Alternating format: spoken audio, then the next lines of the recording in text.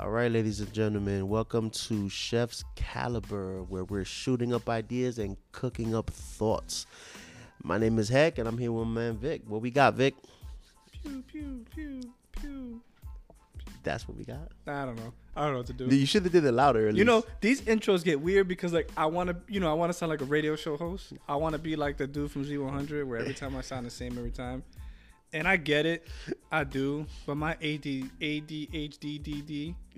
They add more D's as it goes on. I'm on like the 15th D right now. Yeah, double D. Oh wait, capital D. am I supposed to say no homo? Because I did say a lot of D's. Cap D's. No homo. What does that mean anyway? I don't get it. I don't know. That's stupid. I don't get it. Yeah. Anyway, we can't say it anyway. We might get canceled. So who knows? Well, no. In the hood, we say no homo. You know, we can say a lot of shit Well, in no, the I hood, think right? the new word is cap. Cap. Oh, no cap. So that's a lie when you say no cap. Yeah, so I learned that. My godson told me that. I learned that at my current previous job, whatever you want to call it. And I learned what no cap was, fucking with, some of our younger peers.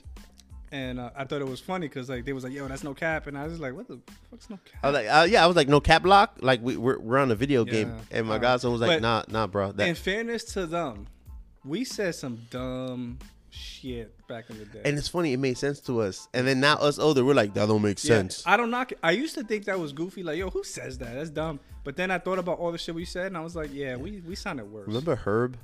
Fucking Herb. I was Herb. Herb him up. He Herb. Or that shit is fat. Snuff him. Oh. Remember Gil? Gil him. Oh. Gil? Dude. I got into plenty of fights for Gils, bro. Gils. Dude. I never gave a Gil, and I didn't like receiving them. Yeah. The older cats used to do that shit to us all the time. Dude, but that shows you where the world is right now. And I hate to be that guy, but dude. Remember when motherfuckers used to give them Gils and spin them around? All of our games were physical. Yeah. Exit. Manhunt, corners, manhunt, bulldog, birthday, dude. Do they do birthday punches anymore? Nah, I do it with my sons actually. I started doing it with my older son. Vic, I'm not talking about us, the world. Nah, unless you're like from our generation. Yeah. But dude, on your birthday, like right now, people are like, hey, my birthday. You hated your birthday because you knew you was about to have no arms and legs. Because you was about to get lit the fuck up. Yep. You didn't you used to walk the other side of the block. And then motherfuckers be like, and one for good luck. You're like, come on, man. And it's usually the haymaker. Yeah. And it's the biggest. And that's the one that they run from across the street and they Superman punch you. And you're like, I don't think it was a hood thing. I think birthday punches was just our thing. Because I knew people who wasn't from the hood who did it. They used to do it. But that's what I'm saying. Like, because it was a more physical time. Like physical. It's weird. We showed likability through physicality. Yeah. Like we was like, oh, yo, I like you. So what we did, slap boxing. Yeah, that's dude. Slap boxing. Like slap boxing, it made you faster with the hand. Yeah. If you knew how to fight, normally that motherfucker slap box, and you just slap box. Yeah. You did like, do people even arm wrestle? You did shit like thumb wrestle, arm wrestle. I know a guy I used to work with. He does it professional, like semi-pro arm wrestle. That shit's hard. Over the top. Yeah, over the top. In the hat. Sylvester Stallone. But again, that shit's hard. But we did a lot, and again, we were just fine. Showed a lot of love, a lot of respect. Like and shoot a fair one. Shoot a fair one. That's it. When people, shoot the ones. If you said shoot the ones, that means you couldn't get jumped. Remember when one used to mean bye? What? Remember, yo, one. All right, one. Oh, yeah. I won. No, because again, that was short for one love. Was it? Yeah. So it was like, before it started, it was like, one love. And then bang. And then they just cut off the love because, we too lazy to say words. And it was just one. Yeah, we said a lot of them. Remember, like, instead of get your number, be like, let me get your math. Let me get your math. Nah, I never said. I used to give me the digits. Digits, math, the number. Math. That's crazy, man. I learned that kind of the hard way when a female was like, give me your digits. Who says that? I was like, oh. Like, I felt so bad. You said, did you cradle her and you, oh. Yeah, I felt so dumb. I was like, oh, shit. And I didn't get the number. She made me feel dumb. So, I realized at that point, like, you just start learning. Some shit you just gotta grow up. Like, and I don't know if, I gotta be honest, I don't know if I stopped saying it or I think I said it less. So, in the kitchen, did you guys have like certain slang? Oh, absolutely. That you got. So like, all right, we had our slang, but again, you was still in the kitchen in the 90s. Yeah. So no, not in the mid 2000s. In the mid 2000s. Uh-huh. So did you guys have 04 exactly. So like, say for instance, like being working with law enforcement, we had our own slang that we would use within our codes or whatever we would classify somebody, and we would use it in everyday life. Did you guys have you guys' own slang in your world separated from the slang in our world? You spoke kitchen. Yeah. You spoke Spanglish. And what's kind of cool though was, and I don't know if I touched on it in the hashtag fry pan shit, but white people spoke good Spanish in the kitchen. Like, it's a lot of Mexican Spanish or like Central and South American Spanish, because those were the majority of the people cooking or prepping. But a lot of white dudes spoke better Spanish than me. Way better. Like, I used to be embarrassed. What kind of Puerto Rican am I? I can't even speak no Spanish. And dude, when I moved out here, you know how many fucking blonde hair, blue eyed motherfuckers I ran into? That was like, look at this white motherfucker. And the motherfucker was straight Spanish. I'm like, wait, what are you? Puerto Rican, Colombian, Portuguese, Brazil. And I'm like, what? Do you remember when the Chino spots spoke perfect Spanish? Yeah, mine's did. And I used to be like, what the fuck, man? Yeah, mine's did. They used to talk to me in Spanish. And I'd be like, yeah, let me just... And then they're like, oh, you don't speak Spanish? And they would like look at me with shame. And I'm like, damn. Dude, it came... But see, they're smart, man.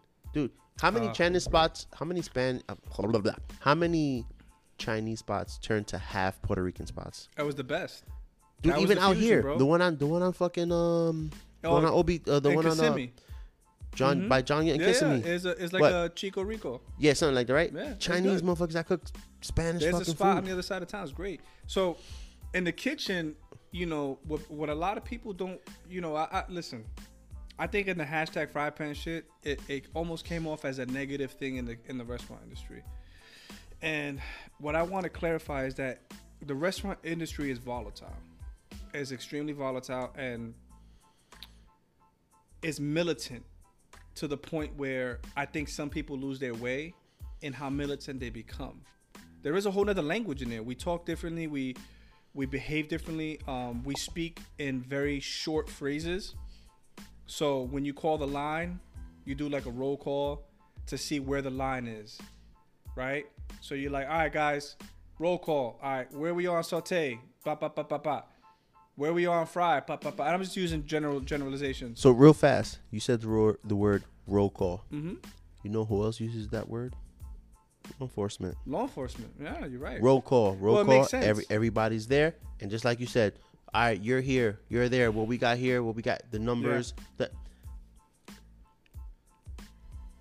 It's the brigade system. It's a French kitchen brigade system, and if I'm not mistaken, it's a militant. I believe it's Escoffier was the inventor.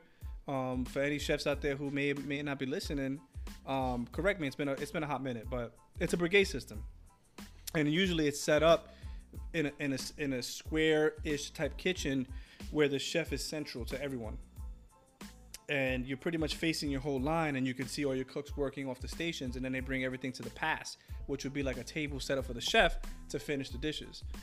We use words like behind, short words hot. Hot means something is behind you. Sharp knife. But you gotta yell. You're yelling all the time.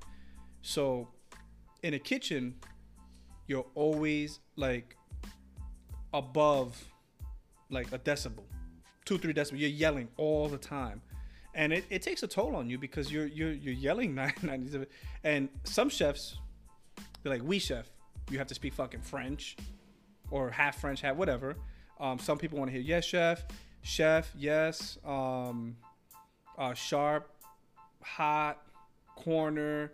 So we speak in abbreviations or we speak in short term to get it through. You know, go to the walk-in and grab me, a Lexan of whatever. And that would be like a big fucking tray of, whatever. Give me a sheet pan. So we speak in short, efficient, quick terms. So now imagine back then you did that. How you think it is now? Like think about it, right? Like, so back then, like a chef could be a male or female. Well, and they'd be like, yes, chef.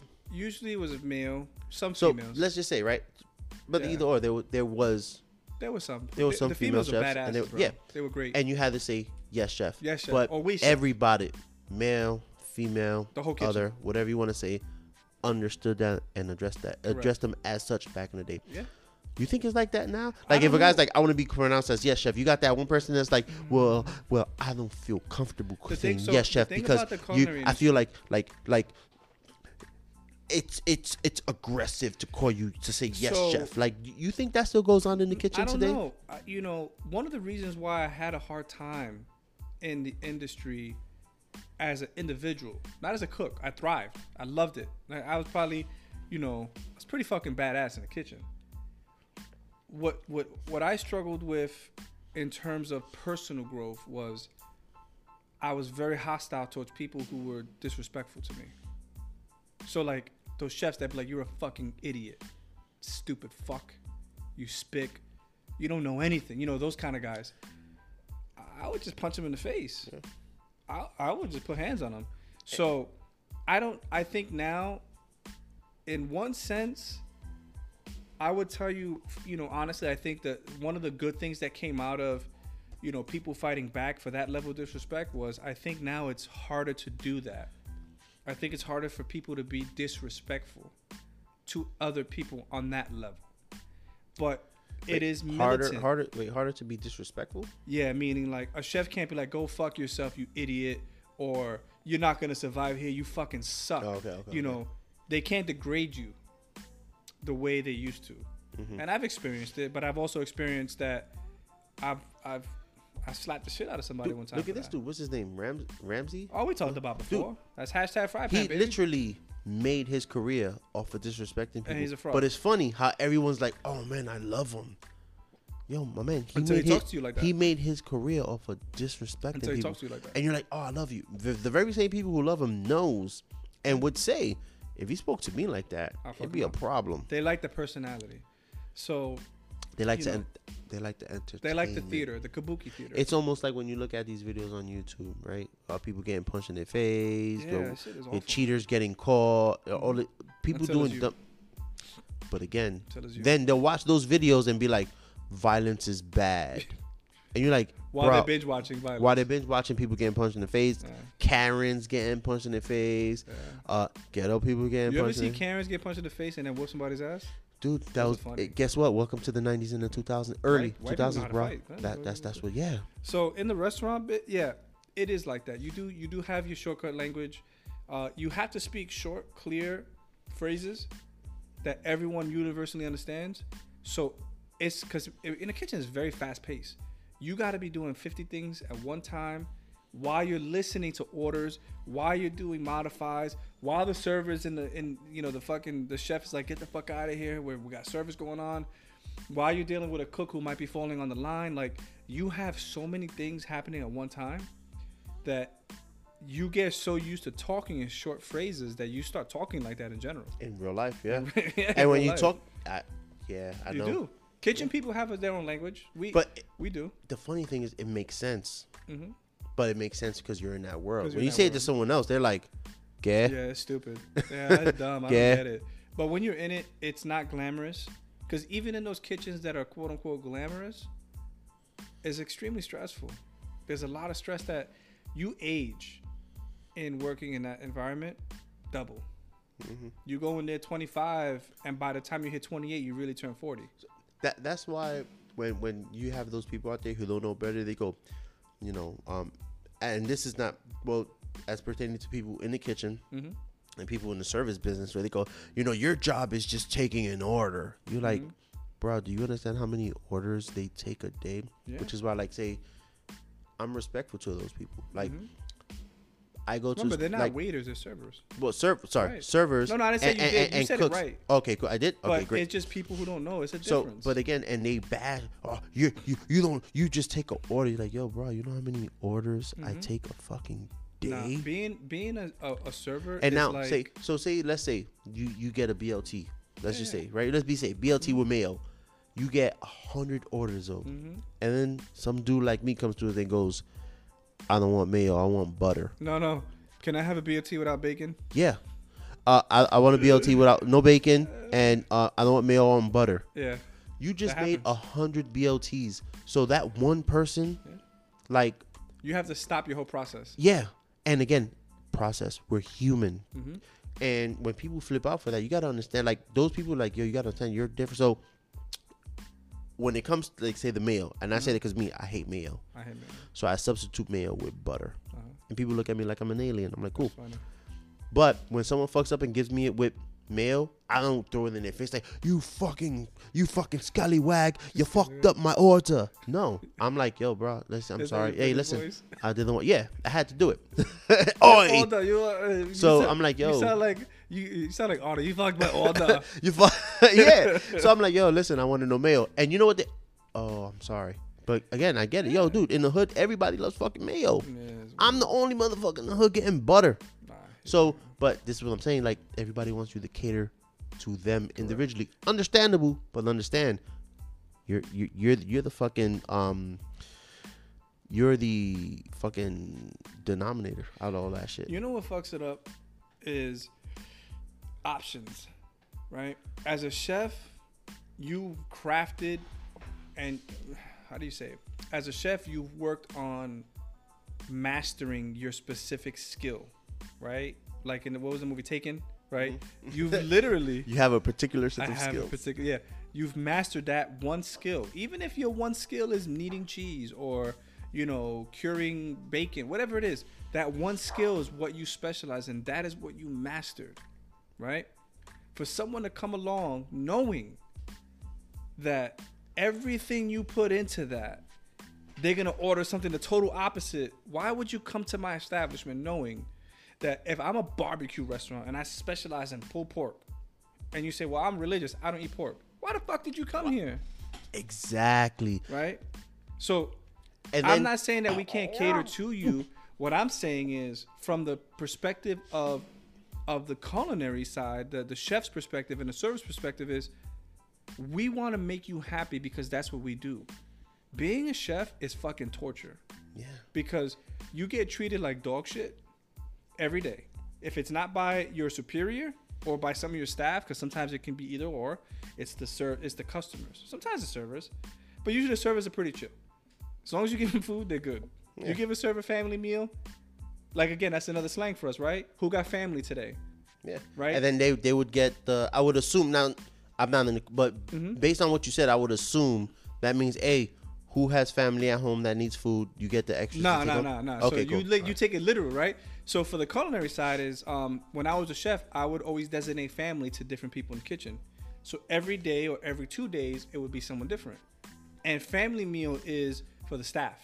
Oh, okay, all right. So you would just order a separate order for family meal. You would just buy separate things that are very inexpensive but tasty, right? So if I knew a guy who had like his taco day, and I knew he did it well, I would always order it for him that day. So he came in and knew for his day, he wanted to do taco.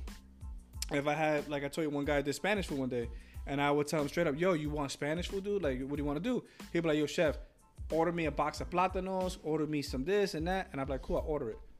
And then that he knows how to allocate the time to make for those dishes for family meal so we could all sit down and eat together. So it's a camaraderie. So in the kitchen, you develop these very strong relationships with people. And if you become sort of an outlier in the kitchen, if people don't like you, generally speaking, it's because of you. You have to be a real dick for people not to like you. And normally the people who are dicks is weird. They don't understand that they're dicks. They don't. And I think we talked about before, sometimes people get misunderstood. But there are chefs, and I'm telling you, I agree with that. I want to fuck somebody up. I agree with that. There's a chef, one day he called me, I forgot what he said. He said something along the lines of like, you'll never succeed, or, you're a kid from the ghetto. So he said something slick like that. I promise you, bro, I saw red. I wanted to fuck him up so bad. But those are the trigger words. But you're taught to believe that you can't be better. Yeah. Even, and again, I don't know the teachers now. Well, actually, now the teachers now are more concerned with my with teachers that I you. had in culinary school were great people. This wasn't a teacher. This was no, someone I'm talking about not that was already when you was in a trade. I'm talking about like our schools. Yeah. Like in our schools, public schools, you had teachers that would look at you. Oh yeah, I had And again, you don't believe me, of course, because I'm new. Listen to Biggie songs. He'll tell you, I had teachers who told me I was going to be nothing or anything like that.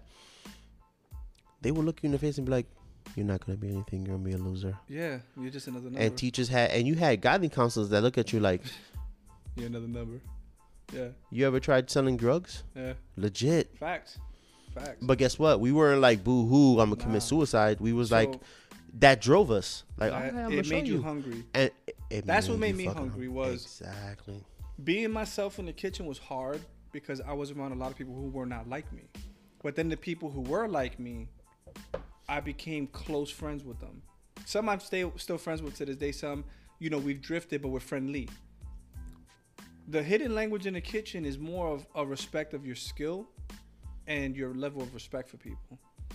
Because you could be the greatest cook on the planet. Because before you're a chef, you're a cook. But if you have a rapport that is so fucked up and so awful with people, you either one, you're not going to succeed, or two, you're going to succeed on your own. And then that fall from grace, that fall from the top is so fucked up because no one's going to be there to catch you. There's a lot of chefs who left the business because the business sucks for one way or another, but they went on to live great lives. I'm one of those people who I could attest to, like, I left the business in that sense to build a life for myself outside of it, but still love the business.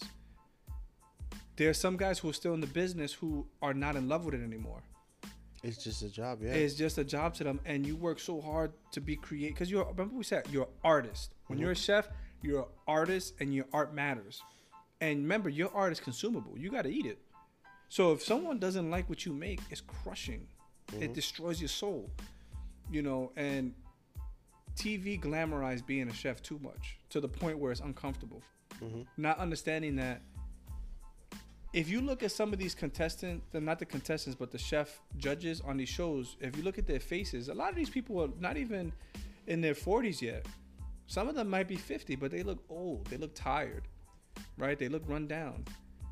And it's not because they're unhappy with their lives, but that business, it wears on you. It's wear and tear, and it takes a toll on you. And we get afraid to leave the business. And I could tell you, I have food nightmares, bro. I've had food nightmares in and out of the business, meaning when I was in the business, I used to wake up 2 o'clock in the morning, right after I just fell asleep. 3 o'clock in the morning, I would fall asleep, wake up in a panic. Oh shit, I forgot to order this. And I would go through my order and realize that, I ordered it. And I would be up the whole night. And now I have nightmares where I'm like, am I still good enough? Because you're competitive with yourself. And I think that translates into any kind of thing you do. Now, I would tell you this. I don't think it translates into certain businesses. I think certain businesses, like, some of it applies, but you become competitive with yourself because you don't know how else to be. And it's a love-hate relationship. If you're a server in the business, you love and you hate the business.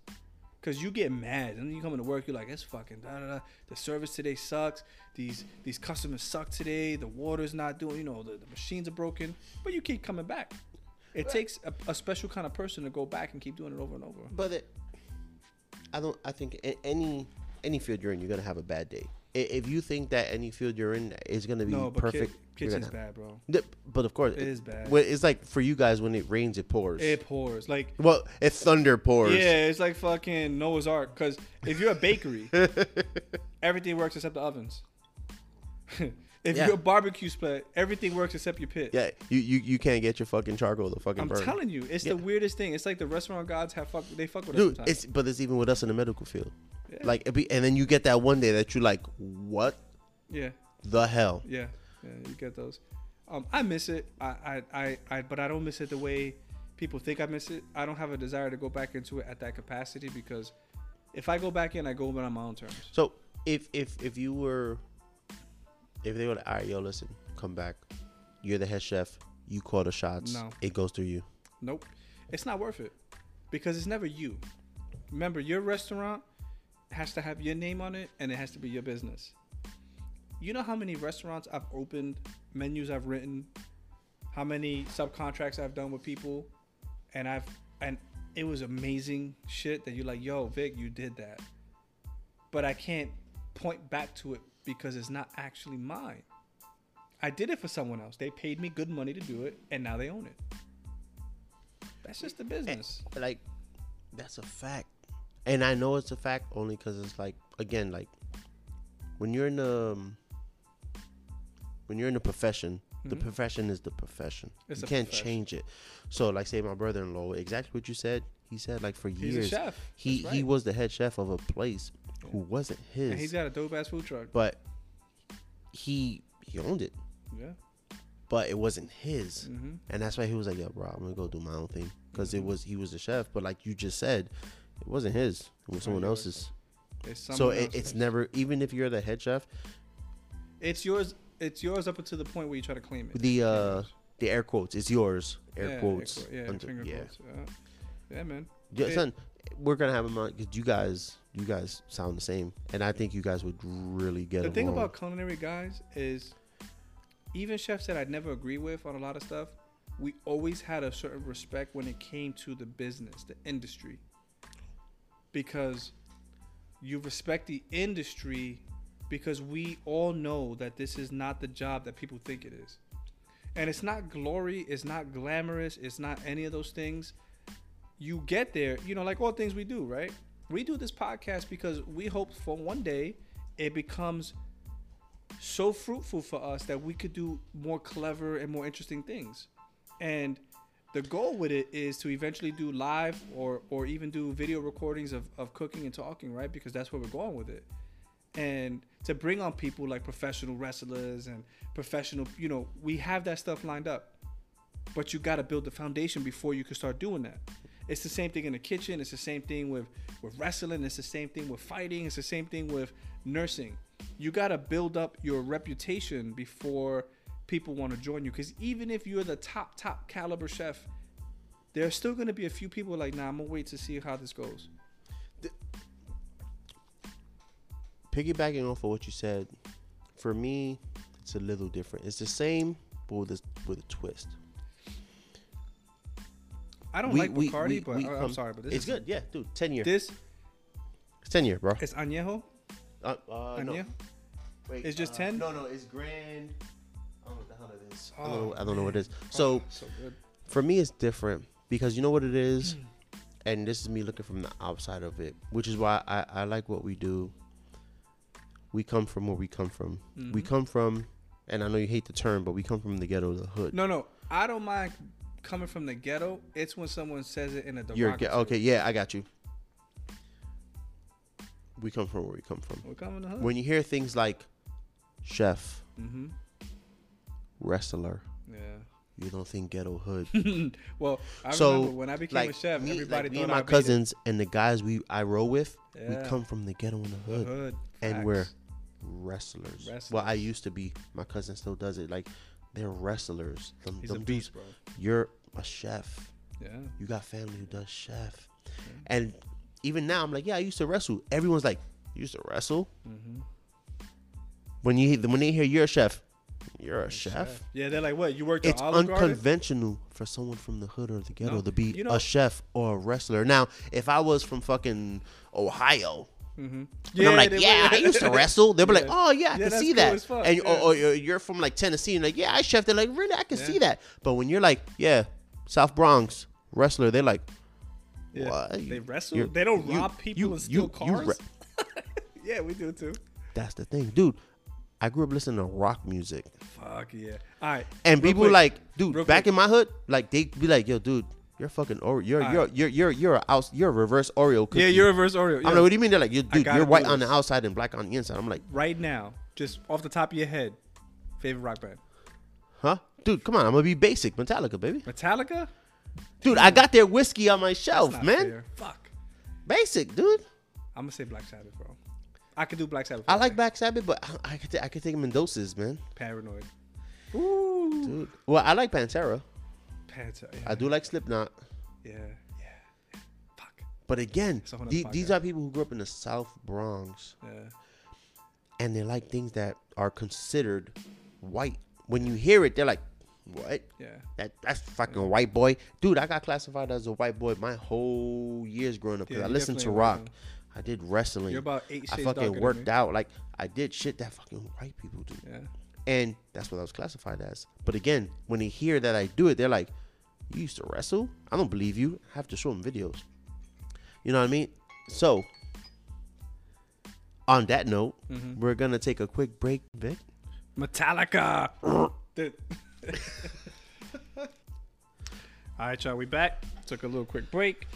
And, let's pick up where we left off. So, to your point that you made before, one of the things I always thought was interesting was coming from where we came from, the stereotype, right? The archetype, what you're supposed to look like if you're a chef, how you're supposed to be if you're a chef, how you're supposed to talk if you're a chef.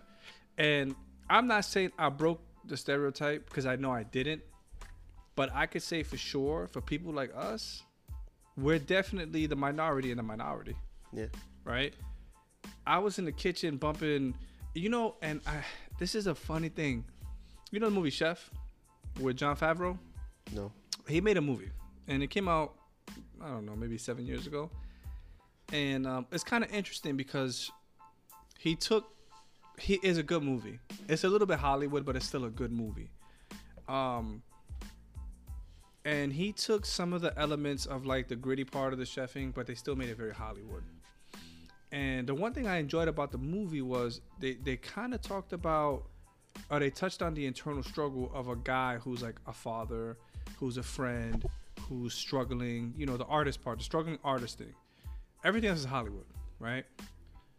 But I like that he took that stance on the movie because he did something that a lot of people weren't doing in movies at the time for chef movies. A lot of chef movies are very over exaggerated, very glamorous, almost kind of nonsensical. The one with the chick with the steak and the knife with this. It was dumb. Yeah. And you ever see the movie The Wrestler?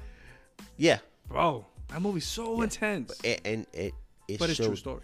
And it showed that side Great of it. Movie. Like, and it's the stereotype, right? Like, stereotype. He wasn't supposed to be a wrestler. And that's the thing. So like when I get into it with me and you, like, say for instance, right, and even my cousins, my family, people from the South Bronx being a chef, being a wrestler, it's unheard of. Anybody that you ask, they're like, wait, what do you do? My grandmother equated being a chef to like a doctor. Literally. But again, that's because in our culture, cooking is we call it love food. It is. It's important. Like you cook with love. Yeah. And the only wrestlers we knew were TV wrestlers. Because like back in the day, like all we had to show love was food. And respect. Yeah. Like being poor, what you had was respect. That's how come back in the days, respect was so demanded because that was the only thing we had that was worth something. Which is still true. To this day. Cooking is something that you had that was worth something because that was something that you was given to your family from the heart to feed them. That's come they call it love food. That's come some people grow up with like food disorders because like they was like yo like the person who cooked kind of forced you to eat because they was doing it with love. It came from a good place, but it was fucked up for the person because they just made you eat. Yeah. So now they call it food abuse or whatever the fuck they call it, but shit like that was like that's what we did because that's all we had. It was fucking poor. We didn't have money. We couldn't show love with buying you a fucking pony. We respect. That's why people demanded respect. Cooking, so like going back to the language, like you guys had your language, like wrestling, like we had language. But wrestling was physical language too, right? But even in the back, we would like. And smart marks learned it. What a smart mark is, so you got mark and you got smart mark. A mark is someone who knows, like, they believe wrestling is real. There's people who believe that shit. You can't, like, but a smart mark knows the business. They know wrestling is staged. It's choreographed. Well, there's I'm not going to say fake. Right? I'll never say fake, and people who say fake is weird. Anybody that says wrestling is fake, I'm like, yo, dude, step in the ring. So let's clarify. So there's two wrestlings. There's like collegial wrestling. Yeah, like Roman. They call it Olympic style wrestling. Right, and then there's actual like entertainment wrestling. Yeah. But they're well, both now it's highly called physical. entertaining. But again, on that level of college, like again, they got grappling, dude. In the training, when you train, we grapple. Yeah, you grapple. Because It was real. Like the shit is fucking real when you're grappling, man. And dude, you get blown up, like. But then you had the drills. Wrestling is a very, very athletic sport, and I give it to them. Even if I don't like the wrestlers that are there today, I can't discredit them because again, you gotta understand, it's a full body thing. You have to be in shape, and there's their own language. You have to remember what's going on. You have to remember if they're spot calling. You have to remember the spots. But what's spot calling? So spot calling is pretty much like when you're backstage. You run. There's different types. You could run through the 3 major keys. Start, middle, finish, and then in between you work out the kinks. You got people who just literally call the whole match, and then you got people that just work. Now working is just you're in the ring, and that's like for me that's like professional. That for me is like chef. You go in there and you work. You ain't gotta call nothing. You just pretty much call the end. And everything else is you work in the ring. That for me is like chef. Like, everything. There's nothing nobody could tell you. And it's a universal language. I can come from America and go to Mexico, Japan, Canada, and I know the language. So would you say, and from a language standpoint, because I always likened a good chef on the line, not a line cook, but a chef, to me is like a composer. He understands 140. He understands 140. Anybody who gets a double cut pork chop from a high-end steakhouse or a high-end restaurant, get it 140 degrees, 145 max, you're going to love it. But I think you're like a composer. You orchestrate everything, right? And that's it. And the thing is, it's right there. What people don't understand is it's not like an actor to where you got 6 months, 3 months to rehearse your lines. Literally, you get there, they're like, hey, Victor, you're working. Hector, get together. You guys get together and you guys create something right there. You guys don't choreograph anything. You guys don't go through. You guys are in the back talking it out. So what would you consider like what's good physical language? Like how would I know if you're gonna throw me on the ropes, or how do I know if you're gonna suplex me? It's body touches. It's communication. There's people that there's certain body taps that you could do that you would know, but there's certain communications that you would know. Short language, like you said, like slang, like what you said, sharp means knife or something sharp like that. Sharp or knife, yeah, or it's behind. literally short words like that in the ring, and you just say the one thing, but you have to hear it. So what's it? All right. So you just triggered something. What's a taboo? So in the restaurant world, you don't touch a chef's knife. You'll get your ass whooped. Kayfabe. What the fuck's that? So kayfabe is pretty much like say for instance, I mean I feel like kayfabe is dead right now, but in the golden age of wrestling, kayfabe was like, remember, you really thought that this person hated this person. Even if you thought wrestling was fake, you believed. Okay. Bob hated Sally. Holy they hate each other. That's kayfabe. They made you think it. You would never see them together. They would never be in the same room. You believe you hate them. But right now, you're like, oh man, these guys hate each other. And then you see them doing the same book signing in the same place. You're like, wait a second, I thought these guys. Kind of like the old school, like Andre the Giant, Hulk Hogan thing. Yeah. They were best friends and then they were the worst enemies.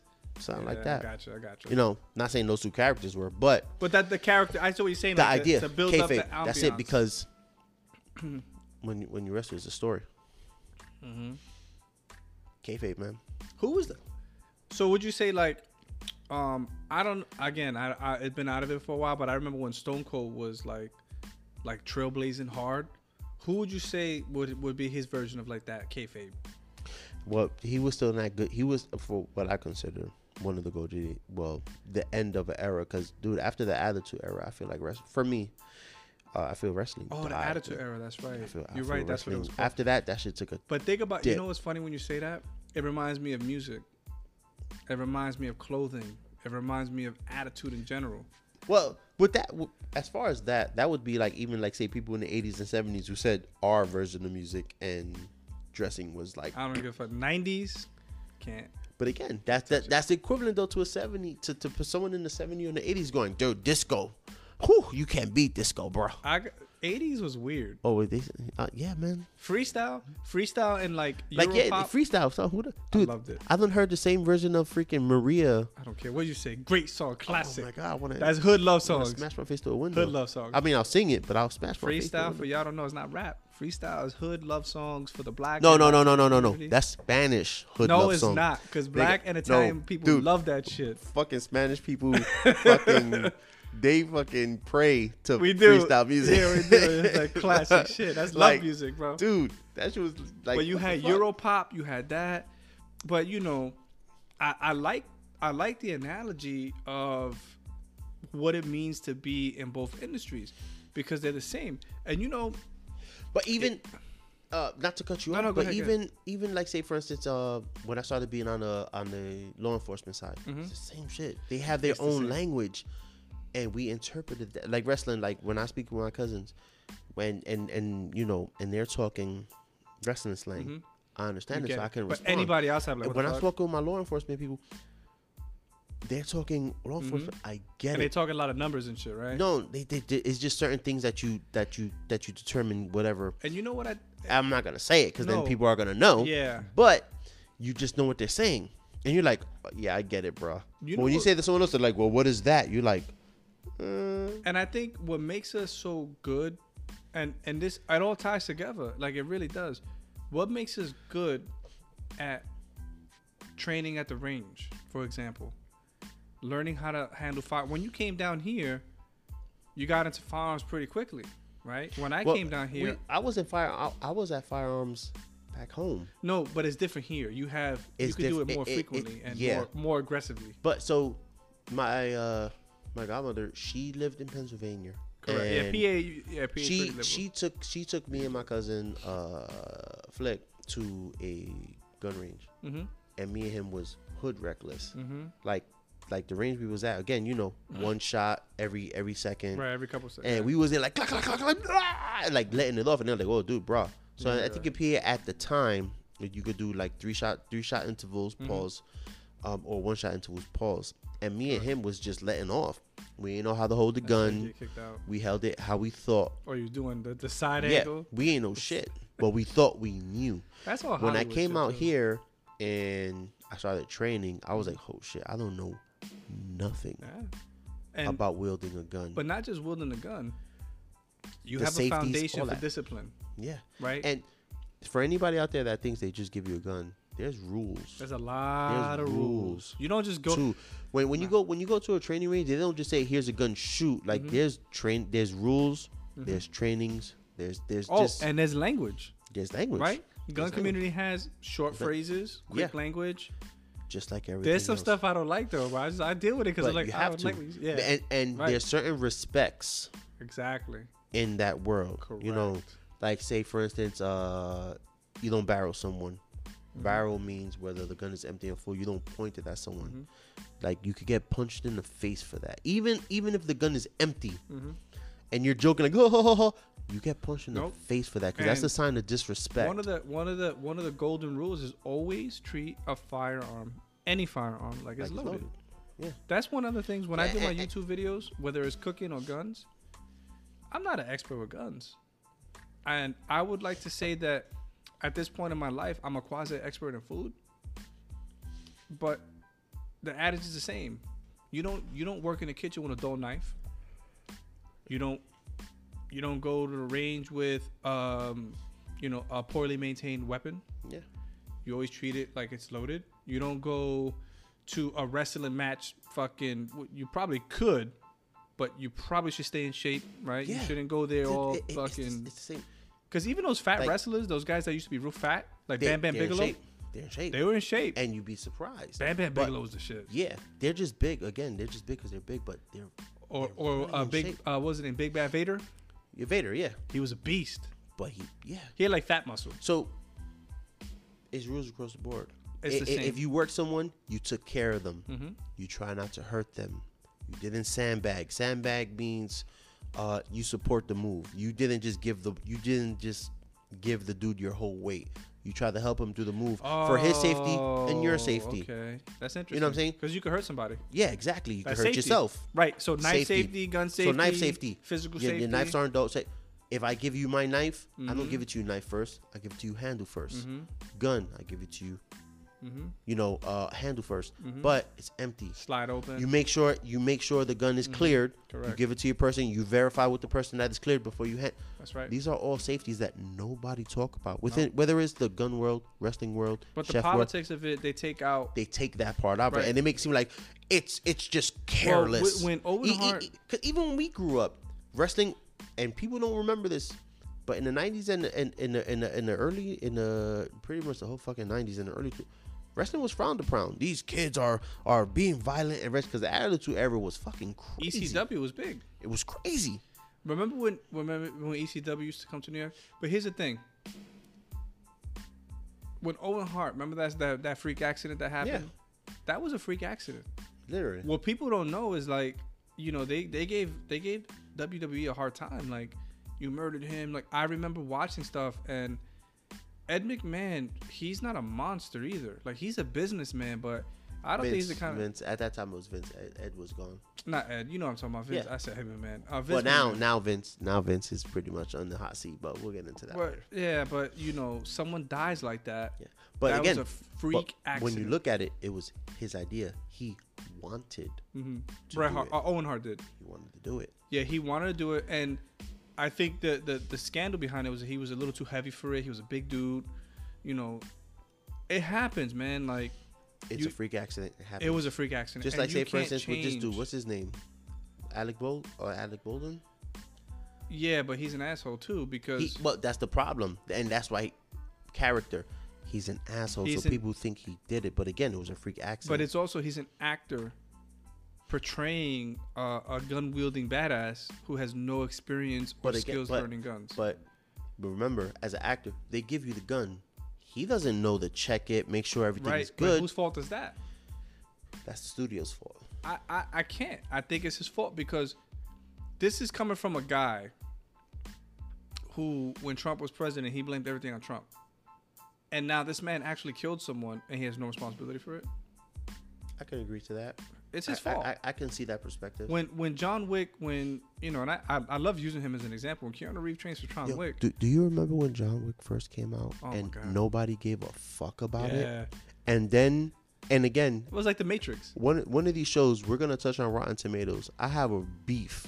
I don't understand Rotten Tomatoes. Isn't it something like one? No. We're not gonna do it now, cause dude, I have a rant on that motherfucker. He's fucking full of shit, and the fact that his fucking opinion matters in the movie world, I want to fucking smash my head through a brick wall. But why does anybody's opinion matter? Look at Siskel and Ebert.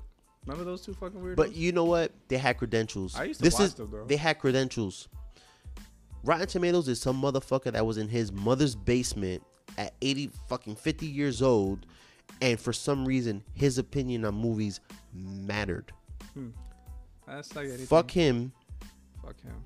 We'll get on that later. Continue. Did he still wait for you at a bar?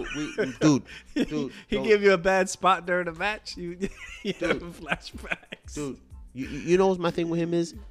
It's the. He was literally just one fucking person who people for some. And again, it's a great name, Rotten Tomatoes. I get it. And this is where we talk about promotion. I get it. Rotten Tomatoes sounds good. And people thought it was maybe now it's more people, but when Rotten Tomatoes first started, it was one fucking dude sitting in his basement who was probably like me and you that watched movies and gave his fucking opinion, started a fucking blog back at the time when it was a blog before vlogs or something. And people were like, oh wow, I'm gonna take this guy's word into consideration. A lot of his movies that he votes 99% on fucking suck. Well, he probably gets paid by the studio. Exactly. Like and that's my point with motherfuckers like him. They get paid by the studio just to say what the fuck they say. That's like a lot of things, though. I want to headbutt him. I want to headbutt him. You gonna headbutt him? I'm fucking headbutt him. You got a big head. Dude, I'll headbutt him. I'll headbutt him so hard, I'll knock us both out. Damn. I'll be on the floor shaking. Like but an anime headbutt. Yeah. Keep not shoot. Bang. Yeah, man. But as any industry, look at food critics, right? What really qualifies a food critic?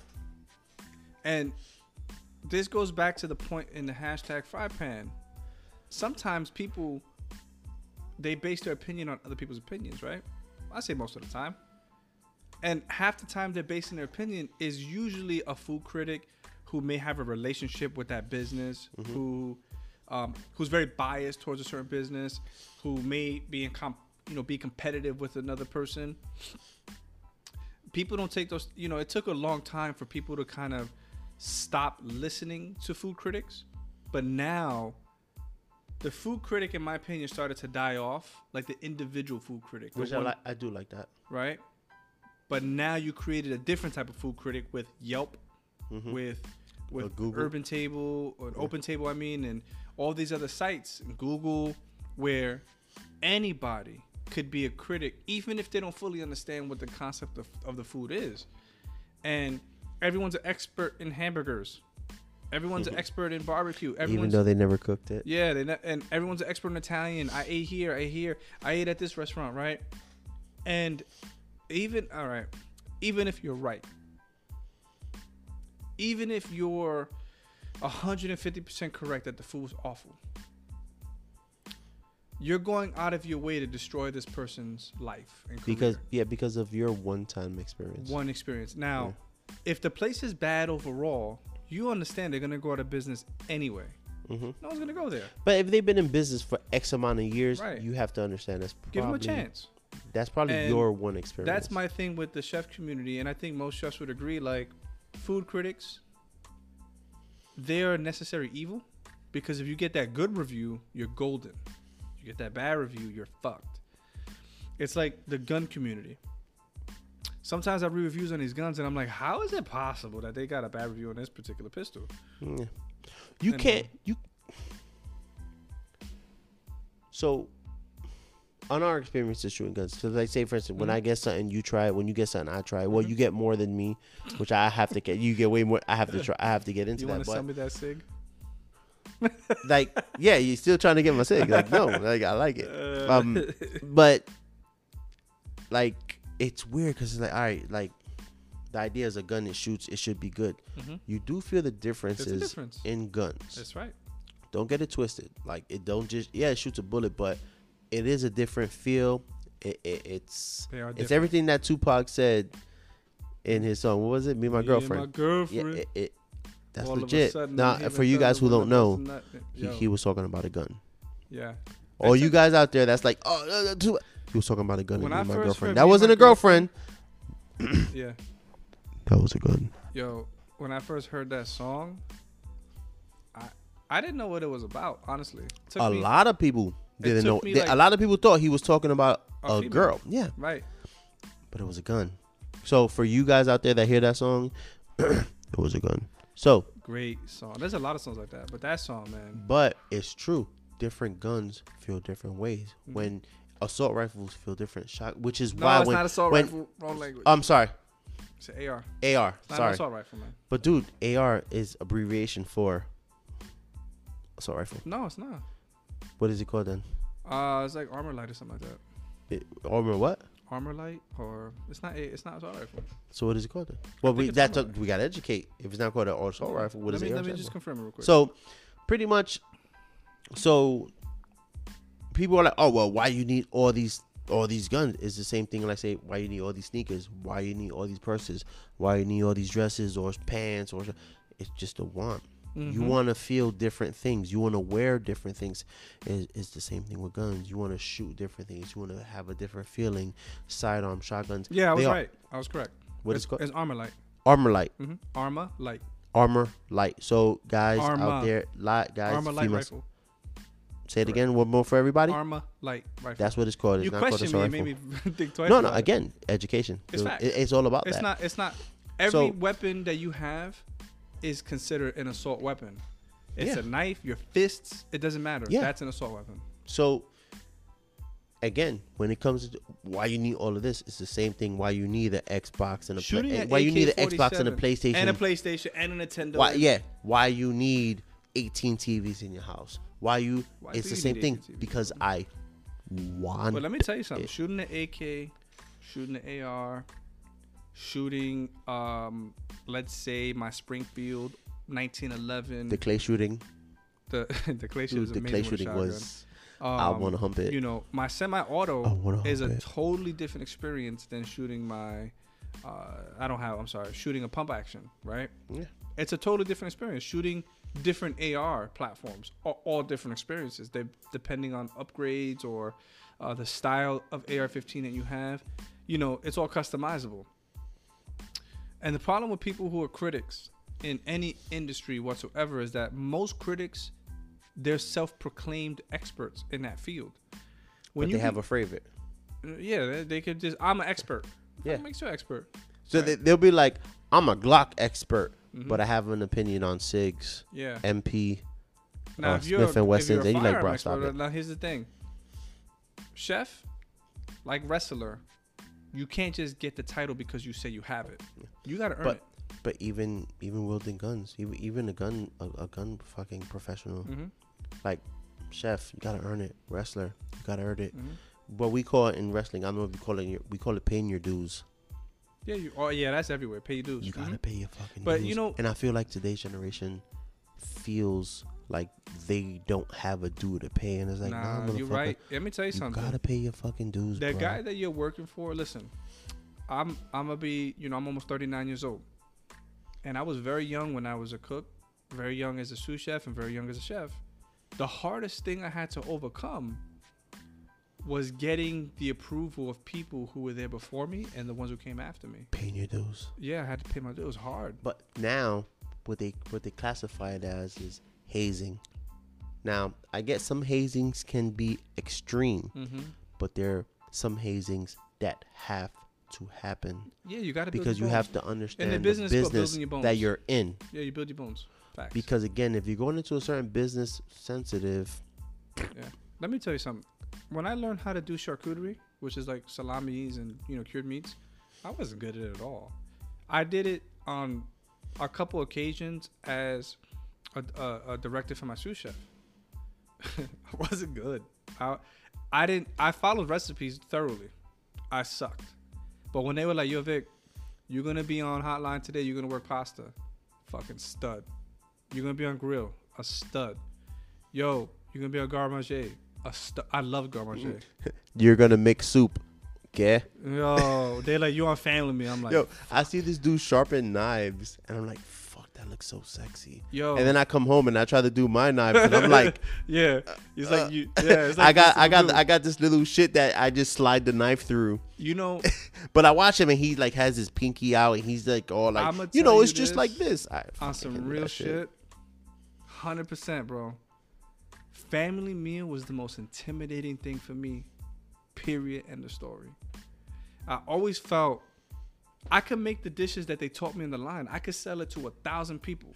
I could make the same pork dish 100 times. I could make the same salad 1,000 times. I could make the same pasta 500 times. And I felt confident.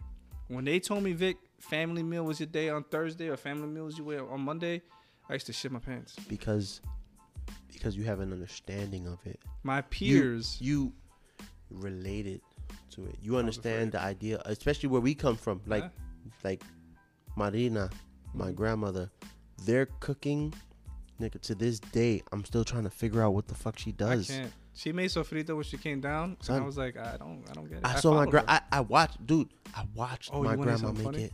She got my son trained. My oldest son. She trained him to skim the top of the stuff of the soups or whatever.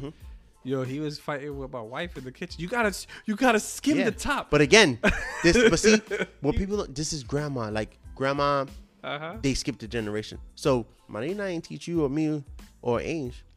She was like, I'm going to Sean. Yeah. Sean's the future. That's right. And she taught Sean, because she was like, yo, Vic, you at where you at? Sean's not. Hey, Sean, come here. She still judges me, bro. But what I'm saying is, you was already trained. She said, he's a chef. That's it. He was taught. Sean, come here. And she taught your old son the secrets. So now, if you want to know the secrets, nigga, your son's he's the key holder. When I cooked for my grandmother, I was so intimidated. It's facts. It took me back to those days doing family. Because family, you're cooking for peers. Yeah. You ever wrestle with somebody that you have such a great respect for that you like, fuck, I don't want to fuck this up. Any wrestler, and I don't care who you are, every wrestler starts off as a mark. If you're not the mark, you're not a wrestler.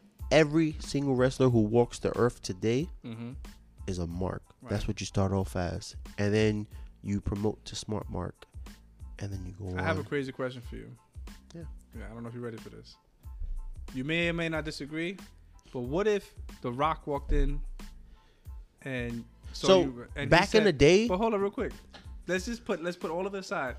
And he said, "All right, heck, I'm gonna teach you a master class in wrestling." Just me. So I work him, and dude, I was a mark, dude. I got family and friends that could tell you I was a mark for the fucking Rock, dude. Like I went to a show one day. And again, at this point, I was a smart mark because I was already training. I was a fucking smart mark. I went to a show in Madison Square Garden with a bunch of friends and family, and one of my guys, we have a real relationship. Darren, we call him DVS.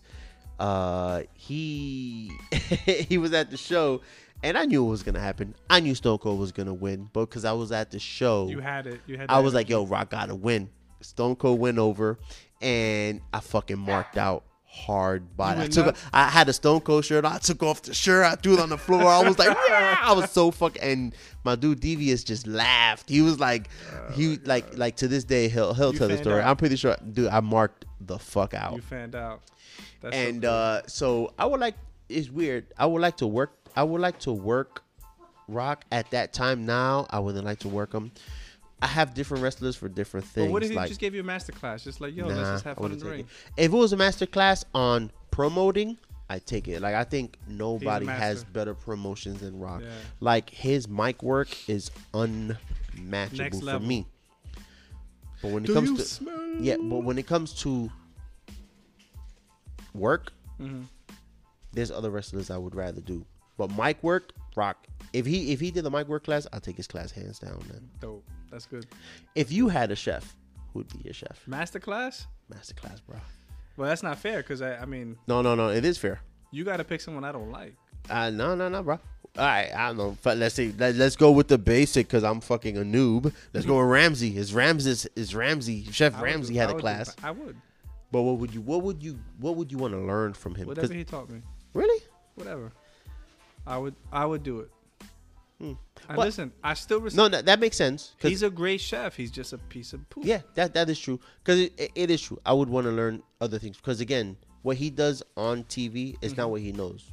Because again, what happens with WWE is you have to work a certain way. Right. Now, I've never seen none of his dark matches or his indies wrestling. Because again, a lot of niggas who wrestle indies don't do the same on the WWE standpoint because you kind of have limits to what you could do. Yeah. So you see someone on WWE, you're like, that's what you could do. But then you see him in the indies, you're like, oh my god, this dude is a god. My idol. So yeah, I agree with you. Yeah, you know what? I was kind of short on the culinary idol. Honestly, people might not like what I'm gonna say, but I looked up to him was Mario Batali. Was that the same dude that had the issue with your shit? The fat dude. Yeah. Yeah, he's brilliant. He's brilliant, but that's too easy for me because I would do it in a heartbeat because he's yeah, brilliant. You know what? When you put it like, I'd probably take a class from him. I don't agree with a lot of the politics, but he was brilliant. Rock is wrestling royalty, man. That's his it. uncles, Let's his be father, honest. like he's. So you know what? Yeah, but you know what it is for me? Where he's at right now, I don't like where he's at right now. Like growing up, well, he's Hollywood. Man. He was still So they're all Hollywood. Being that he's more in the social media world, like when like say for people like us, like when I see someone like him, like, oh, I bought my mother this and I did this, it's like I kind of turn sour. Like, damn, so like I can't do that where I'm at right now. Yeah. So maybe if we make it one day, we could look back and be like, we became those guys. Yeah. All right, y'all. Look, another Chef's Caliber. We just, you know how we do. We cut it up. We have fun with this. That's it. Talking about all things wrestling, food, guns, everything else in between. Check us out. And this is just a PSA. We have Apple Podcasts, Amazon Podcasts, Pocket Cast. We're on Spotify. We everywhere. We're everywhere, guys. Check us out, yo. See you later. Word up. Only two things